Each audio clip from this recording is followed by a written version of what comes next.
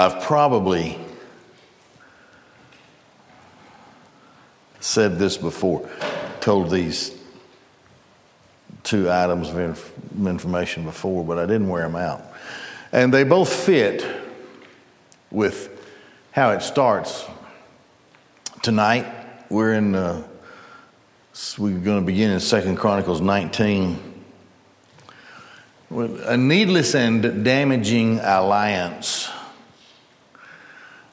I learned early in my life about alliances. When I was 6 years old, we lived on one corner of Randall and 11th Streets in Gadsden. It's a house my daddy built.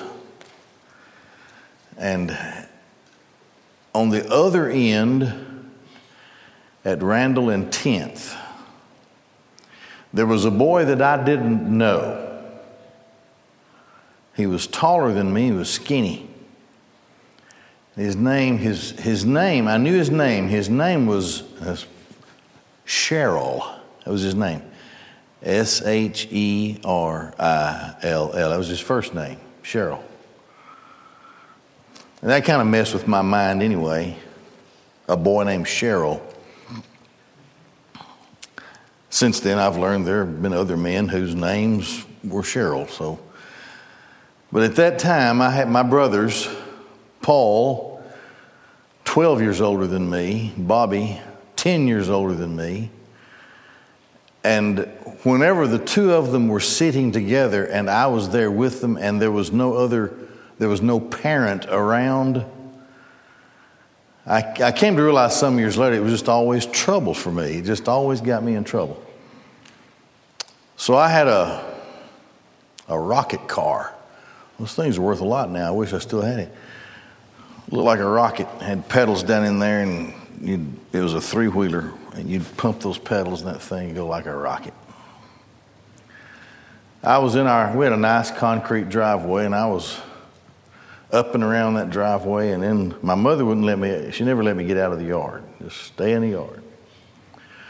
Paul and Bobby were sitting on the front steps of the little landing of a porch that we had. Cheryl was already riding a bicycle. That made him in some ways my superior because I wasn't riding a bicycle yet. And he'd have a big old laugh on his face, and he would come up and he would swirl up into our driveway, and then he'd go back down and go down the sidewalk to his house. And this would take him about 3 minutes to go down there and then come back. He just kept doing this. Now my oldest brother, Paul, really was my hero. He was my idol. He took me to the movies on Saturdays to watch Tarzan. That was a great thing. Get me a drink. Well, so he's sitting there with Bobby, and they both started chiding me, saying, I wouldn't let that boy come up in my yard like that. And I stopped my rocket car and I thought about that for a minute. I said, he's making fun of you. Look at there. He's laughing at you come up. And the kid was just happy, I guess. I don't know. Might have been out of his mind. I don't know him. But he did that 3 or 4 times. I'm telling you, I wouldn't let him do that. So I told him to quit doing it, but he came and did it again. So I jumped out of my rocket car and ran and knocked him off of his bicycle. Jumped on him and started hitting him. He squealed like a girl. Mama come out. Oh, and Paul and Bobby denied anything. Well, I don't know why he did it. He just got mad at that kid for laughing at him. We didn't know. We were just sitting here. Well, that was a damaging alliance right there. But now fast forward to when I'm in the 4th grade. There was a guy who had failed a grade, which meant that he was a year stronger and bigger and meaner. His name was Carl. And Carl had a little troop of boys that ran around with him. They worshiped him, you know. They were his little gang, about 3 of them. And in the boys' room,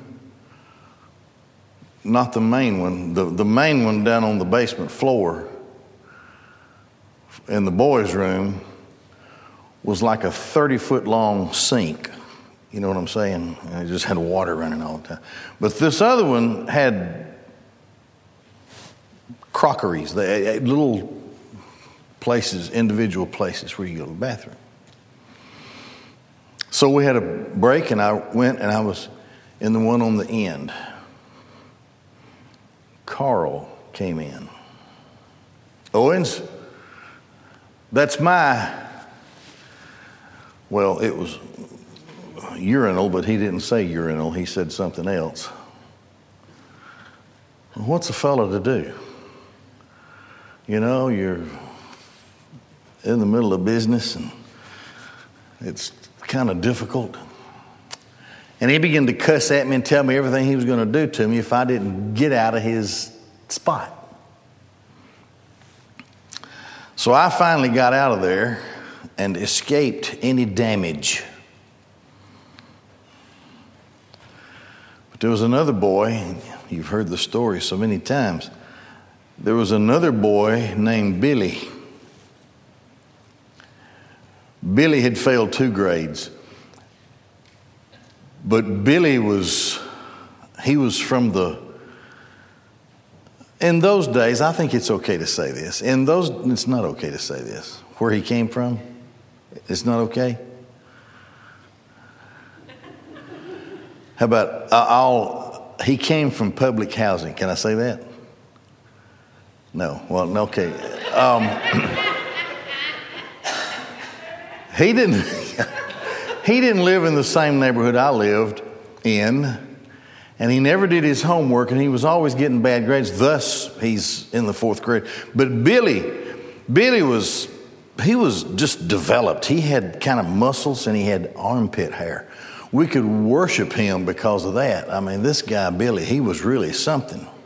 He was strong, but because of where he lived, he was mean. Man, he could fight. Nobody messed with Billy. I started helping Billy with his work. I even did his homework for him. Don't tell anybody that. And I did everything that I could to get in good graces with Billy. And the time came now when Billy would accompany me, this kind of sounds bad, to the boys' room. Didn't sound so bad back then, I don't know. But he would stand at the door so I could leisurely complete my work. And he'd just stand there. And Carl might come in. He came in once. Oh, Billy didn't ask questions. I'd already explained to Billy what a time I'd been having with Carl. And he, in the bathroom, just beat the mess out of Carl. Oh! And that was it. Carl never gave me another problem. Now, that was a good alliance. You have alliances that strengthen you, but then there are those that damage you. Cheryl, he cried like a girl. And my brothers denied putting me up to it. Even my hero, my oldest brother. We don't know what got into him. We don't know why he ran after that boy and did that. Knocked him off of his bicycle and jumped on him. Well, here we start off with Jehoshaphat making a needless and damaging alliance. Jehoshaphat was in a much stronger position than Ahab was, the northern kingdom king. Jehoshaphat being the southern kingdom king. We've already studied how Yahweh has blessed Jehoshaphat. Jehoshaphat honored Yahweh. He did all this stuff to strengthen the worship life of his nation, and he honored Yahweh in great ways. And thus Jehoshaphat grew in wealth, and his kingdom grew in wealth and prosperity. And for some reason, even though he was in the stronger position, and Yahweh gave him everything he needed, for some reason he felt like he had to be buddies with Ahab and had to impress him for some reason. Now remember, Ahab, the Bible says there wasn't a king more wicked than him. He was the worst of the bunch. Ahab led the people of the northern kingdom of Israel, along with Jezebel, his queen, into gross idolatry and Baal worship. It's terrible. And so the whole nation was suffering in its sin. You remember Elijah, the prophet, called forth the drought until finally he stood himself on Carmel and defeated the prophets of Baal. Well, now Ahab is in need of some help because he's facing enemies and an alliance of enemies that he can't handle. And why Jehoshaphat felt beholden, it's hard to say. But first of all, let's look at a needless and damaging alliance. Jehoshaphat, king of Judah, returned home in peace to Jerusalem. Jehu, the son of Hanani, the seer, came out before him and said to the king, now this is after he buddied up to Ahab and all that stuff that we've already studied. And the prophet came out. Did you go to the aid of the wicked? And do you love those who hate Yahweh? Now because of this, there is wrath upon you from before Yahweh. Nevertheless, there are good things found in you, for you have abolished the Asherah from the land, the idolatry with the fertility cults and all that. And you set your heart to seek Elohim. But we go back up to what he just said. Why did you go to, you didn't have to do this. Why did you go to help the wicked? Why do you go and take the resources that Yahweh has given you as king of Judah and more or less lay a large portion of those resources at the feet of Ahab? Why? Why do you love those who hate Yahweh? Boy, that's a lesson in life. That's a lesson for leadership. To love those who hate Yahweh. But it was acknowledged that he had done some good and that he had set his heart to seek Elohim. So the recount is given of the social reform that Yahweh sent to the people. Jehoshaphat dwelt in Jerusalem. He returned and went forth among the people from Beersheba to Mount Ephraim, and he brought them back to Yahweh, the God of their fathers. He appointed judges in the land, and this is very interesting, very important. He appointed judges in the land in all the fortified cities of Judah for every city. And he said to the judges, see what you are doing, for you do not judge for man, but for Yahweh. And he is with you in the matter of the judgment. And now may the fear of Yahweh be upon you. Observe and do. For with Yahweh our God there is neither injustice, favoritism, nor bribe taking. You know, a judge is a powerful man. He can take your freedom away just by saying you're in contempt. And there's no limit to how long he can keep you. A judge is supposed to apply the law. He's not supposed to make up the law, or he's just to apply the law that already exists.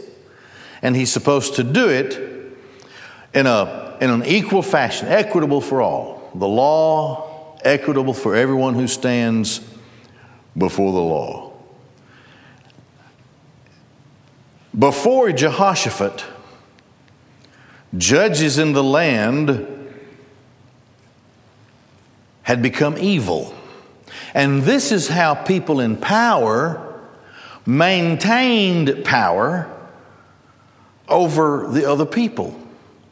Threaten them with the law. The term today is weaponize the law. Make up something, create a problem, do whatever the judge wanted to do, because the judge was the man who applied the law.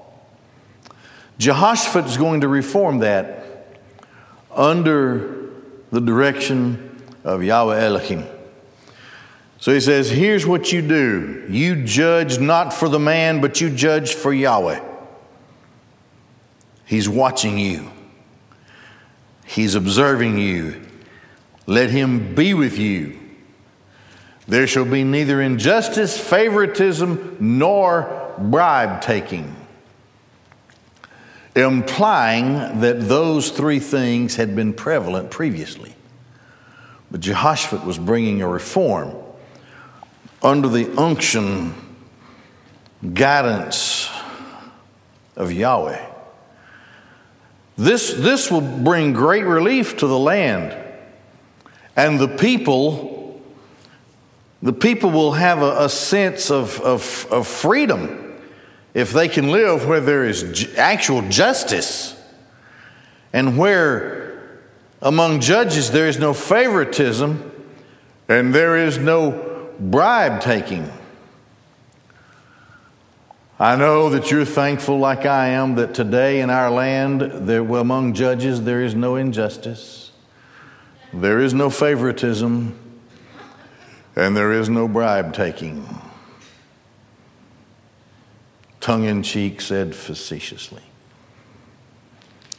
It's a terrible thing when that exists and the people suffer because of it. So here's the social reform that is brought by his love for Yahweh. And also in Jerusalem, Jehoshaphat set up judges of the Levites and the priests and the chiefs of the fathers' houses of Israel for the judgment of Yahweh and for quarrels, and they returned to Jerusalem. Now there are some matters that would be brought before Levites. Other matters would be brought before magistrates, civil magistrates. He commanded them, saying, so shall you do in fear of Yahweh, in faith and with a perfect heart. You be fair and right, and with absolute justice, with no favoritism, apply the law equitably, with a perfect heart. And whenever any quarrel comes to you from your brethren who dwell in their cities, between bloodshed and bloodshed, between instruction of the commandments, the statutes, the ordinances, you shall admonish them, so that they should not be guilty before Yahweh, and there be wrath upon you and upon your brethren, and so shall you do, and you'll not be guilty. And behold, Amariah, the head priest, is over you in every matter of Yahweh, and Zebadiah, the son of Ishmael, is the leader of the house of Judah for every matter of the king, and the Levite law enforcers are before you. Be strong and do, and may Yahweh be with the good. If you go back, the spirit of what's said in verse 10 is this to the Levites: you already had an obligation to teach the people the law, and to teach the people what is right in matters of religion and worship. This was already your obligation. And if they don't know these things, the guilt can fall upon you as well as upon them. So the admonishment also comes upon the Levites, and the burden to make sure that they are careful to do all that they can do to teach the people what the law says, and the responsibility that the people have before Yahweh regarding the law. And may Yahweh be with the good.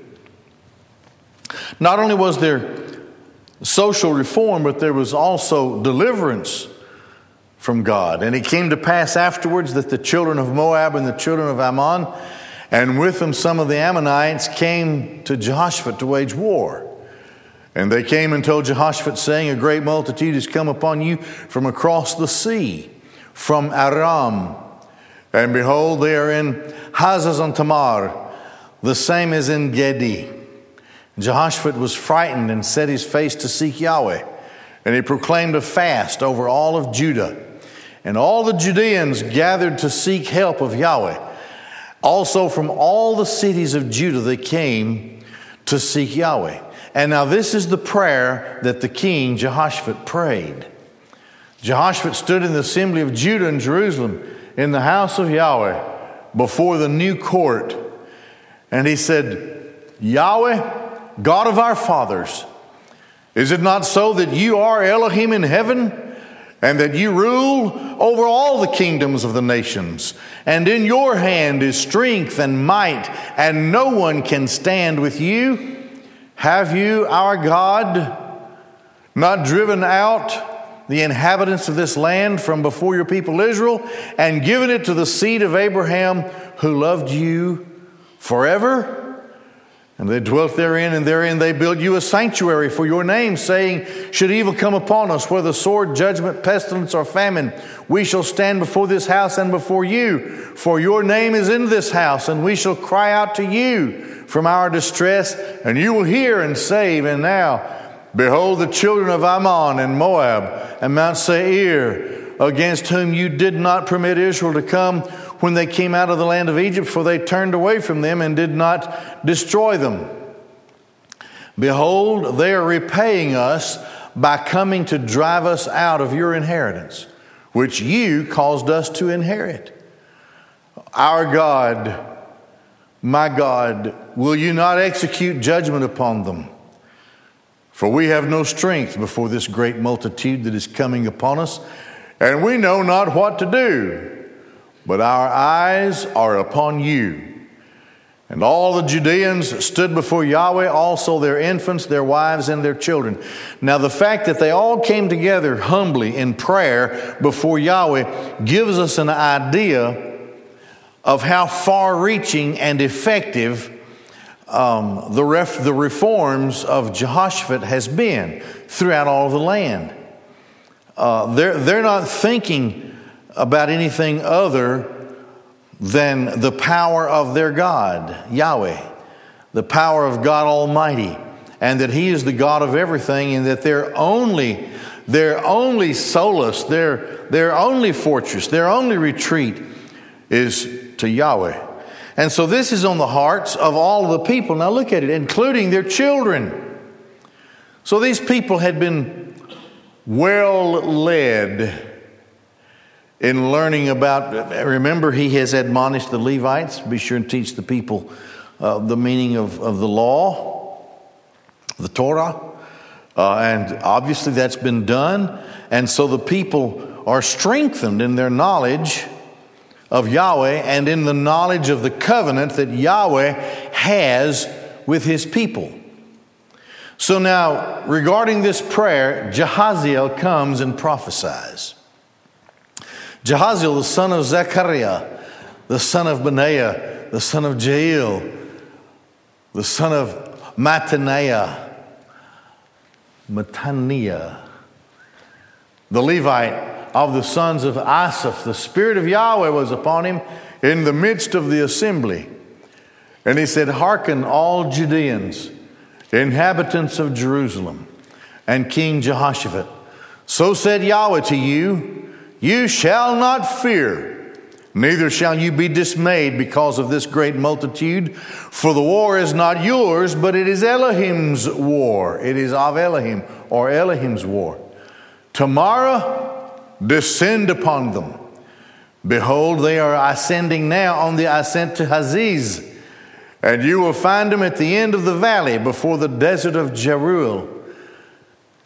Is it not for you to fight in this war?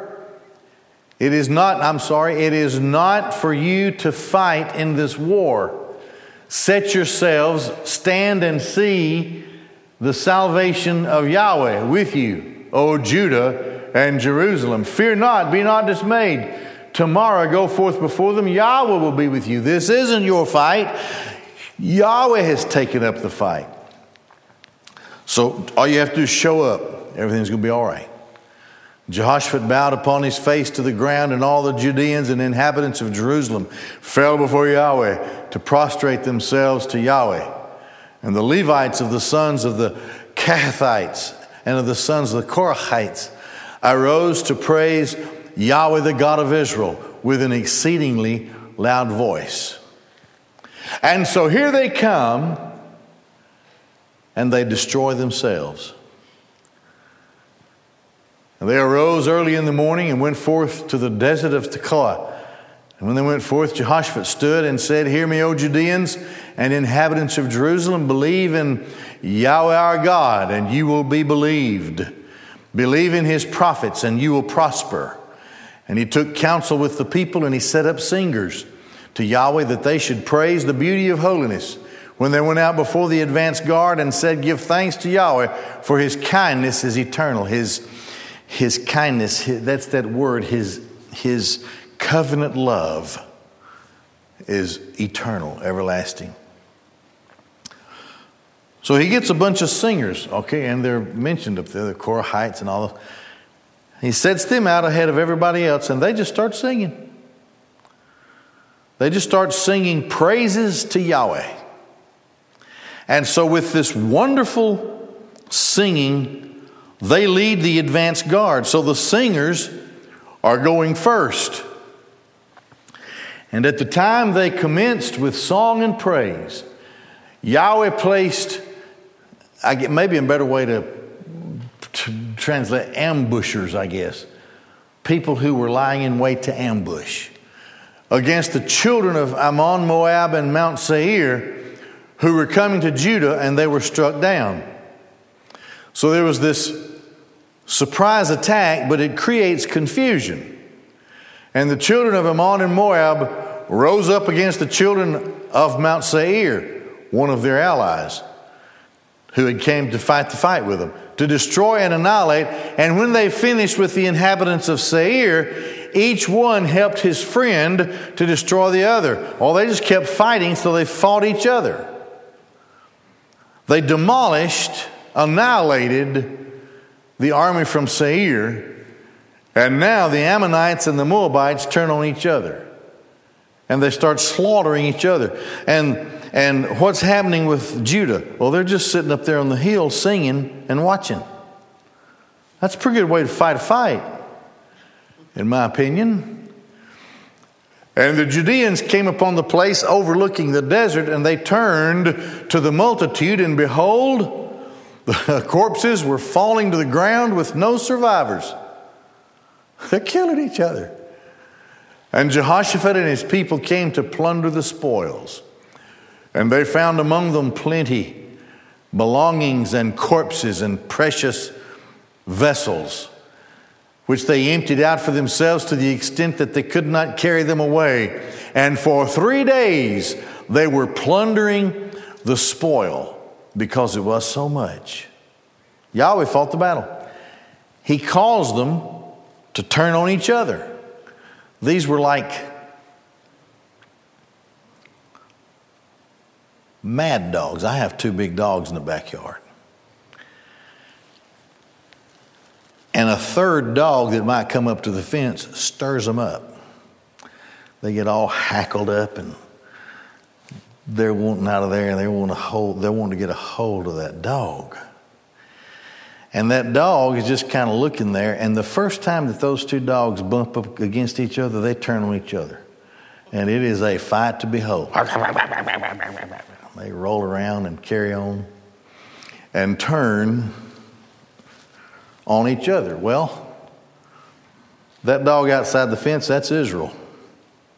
And here's Moab and Ammon just tearing each other up because they're so crazed with a desire to kill somebody, they'll kill anybody Whoever the next guy is, this was the Spirit of Yahweh, a spirit of confusion that fell upon them and caused them to destroy one another. And they left all of this plunder. Took them 3 days. Had to go home, come back, go home, come back. So the people returned from the battle, so-called, in triumph. On the 4th day, they congregated to the valley of Beracha. For they blessed Yahweh. Therefore they named the place the valley of Beracha to this day. And all the men of Judah and Jerusalem returned to Jehoshaphat at their head to return to Jerusalem with joy, because Yahweh had given them joy by saving them from their enemies. They came to Jerusalem with psalteries, with harps and trumpets to the house of Yahweh, musical instruments. And fright of Elohim was upon all the kingdoms of the lands when they heard that Yahweh had fought with Israel's enemies. And Jehoshaphat's kingdom was tranquil, and Elohim granted him peace from round about. Jehoshaphat, son of David, carried the promise of the Christ.